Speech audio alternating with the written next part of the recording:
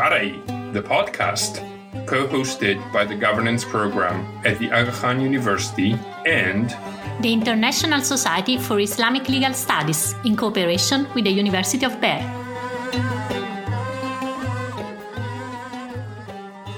Welcome to a new episode of Sharai, the podcast.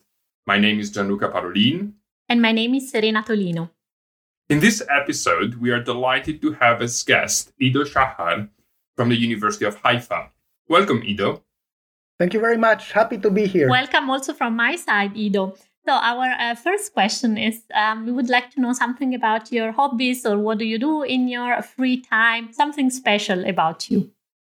Well, I don't have any eccentric hobbies, I'm afraid. I do play chess, mostly with my son, who is a much better player than I am. I can tell also that I was born in a kibbutz.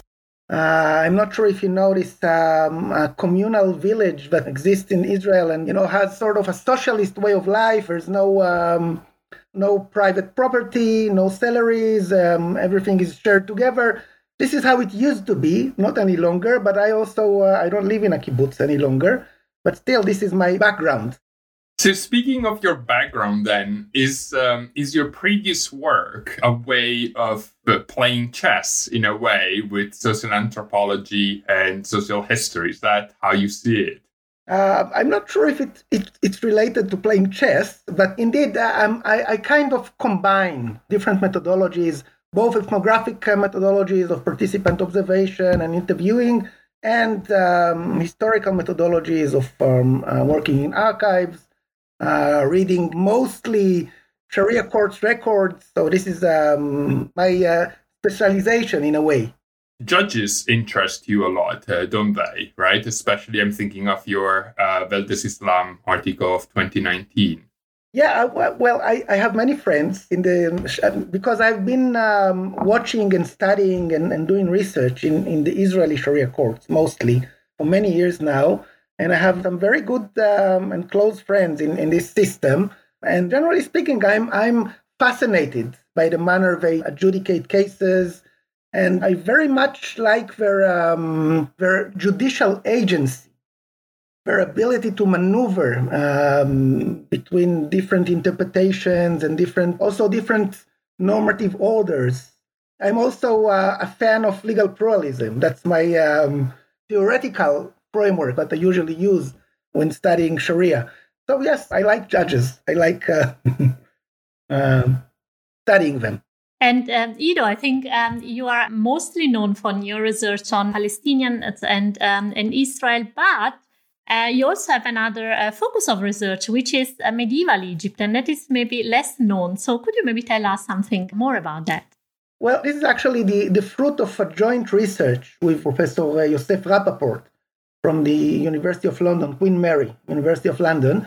I was actually his postdoctoral assistant for a couple of years. So we translated, actually I translated. I was sitting in the library in the Oriental Institute in Oxford. And for 2 years, I was translating this medieval text called Arikh al-Fayum, li Abu Uthman al-Nabulsi. And the result is this translation and edited volume. And Yossi also published another monograph. He's a medieval scholar, a medievalist, I mean.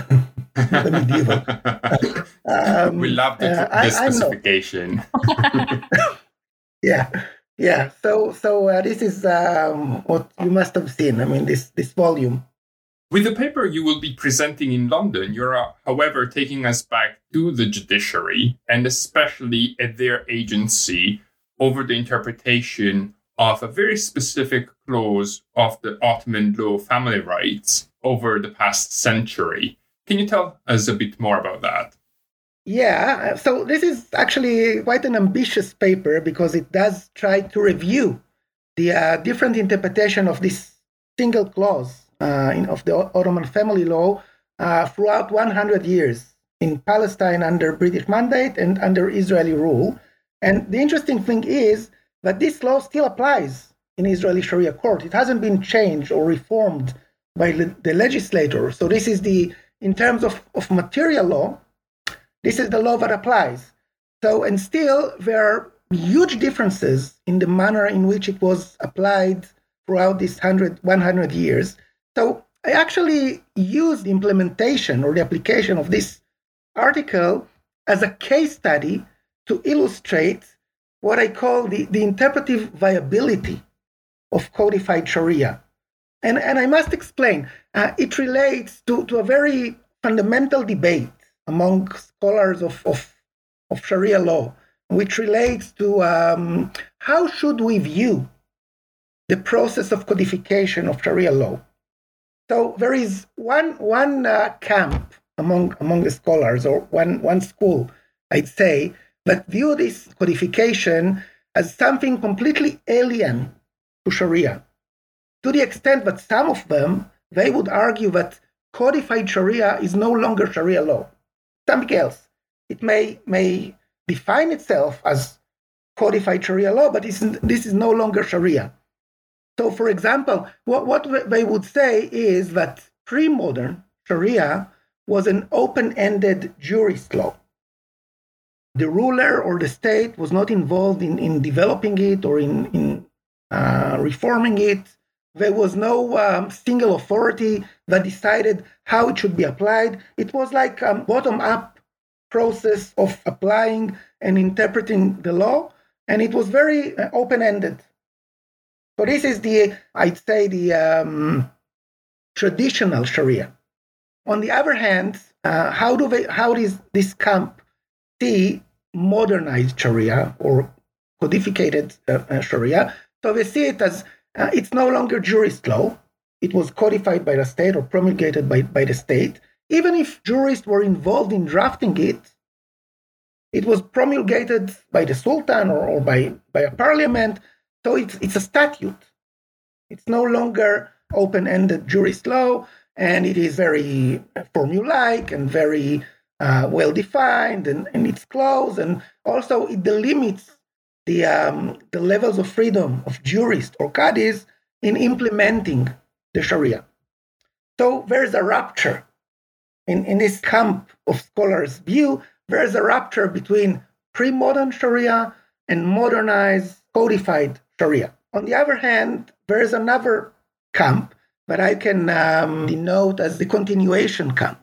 And these scholars, they would argue generally that even before modern time, before the modern era, there were certain features or certain elements of the traditional Sharia that very much resemble what we see in modern times. So, for example, I'll mention one name. There is an excellent article by Muhammad Fadil about the Mukhtasar, the Maliki treatise. But it's a new genre that was developed in the 13th. Sort of. So what they did in the Mukhtasar is that they took the accepted views among Maliki scholars in different. It was like it's not a formal codification, but it works in the same manner. It reduces specifically for Maliki Qadis, they were obliged to employ the Ray al-Mashhur, the accepted view of the Maliki jurist with regard to every aspect of the law. So Muhammad Fadil will argue that even though there's a difference between the modern codification and the medieval Mukhtasar, they serve for the same purpose and there's a lot of similarity between them. And there are other scholars as well that also try to identify these features of unification, of formalization, of delimiting the jurisdictional authority of the Qadis, even in pre-modern times. What hasn't been done was to try and see if codified Sharia in modern time has retained, to some extent, these interpretive viability features. To what extent does it allow the Qadis officiating or presiding in modern courts, for example, in Palestine or Israel, to maneuver, to propose new interpretations, new procedures, and achieve new results of the same article of the codified law? So this is what I do in this paper. I follow closely the application of this one single article throughout 100 years. And I try to show that it has indeed changed its application, has changed considerably throughout these 100 years. And it shows that interpretive viability hasn't been lost. The Qadis haven't been robbed of their judicial agency, even under codified Sharia. And in this sense, again, I subscribe to the view that there's no rupture between pre-modern and modern Sharia law, and actually there's a lot of continuity. Ido, you mentioned, of course, we know that probably you still didn't write the paper because there are still several weeks to the conference. But you mentioned that there are a big difference between the British mandate and then the application of the article in Israel. So maybe as a teaser for your paper, could you mention some of these differences? Yeah, well, the thing is, you know that the Ottoman family law of 1917 was never applied in Palestine under Ottoman rule, because it was promulgated at the eve of demise of the Ottoman Empire, and there was not enough time. Actually, in December 2017, the British occupied Jerusalem, and it was promulgated on September 1917. So it hasn't been in place or applied in Palestine, and it remained to the British to implement it. And what they did, because there was no longer Ottoman legislator, so again, it remained for the Qadis to decide how to apply it. And apparently, and this is something amazing, they decided that because this article in particular draws on the Maliki school, most of the articles of the Ottoman family law, and of course the Mejele, the Ottoman civil law, they are drawing on the Hanafi school. But Article 130 draws on the Maliki school in what they call takhayur, or even talfiq. That's the eclectic expedient. They took it from the Maliki jurisprudence and included it in the codified law. And the judges in Mandate Palestine decided that they're not willing to implement it. So actually, and again, it's amazing, as far as I know, this is, I can't say that I was able to, go over all the court records from Mandate Palestine. I did quite a lot of work, but I cannot stand absolutely behind this argument. But I can say, as far as I know, and other scholars as well has tried to check it, the article was simply not implemented. They refused to implement it because it diverts from the Hanafi jurisprudence. And then under Israeli rule, the first files that I found that implemented are from the 1960s. And what they did, I'm not sure if you know the details of this article, but what it says, that if the Qadi is convinced that there is discord and strife, nizau shikak, between the husband and the wife, he may nominate two arbiters, one representing the family of the wife, the other representing the family of the husband, and they should try to reconciliate the couple. If they cannot do it, they can recommend separation, that is, judicial divorce. This is why this article can be used by women seeking a divorce, because there's no need for the husband to agree. It's actually the Qadi that dissolate the marriage.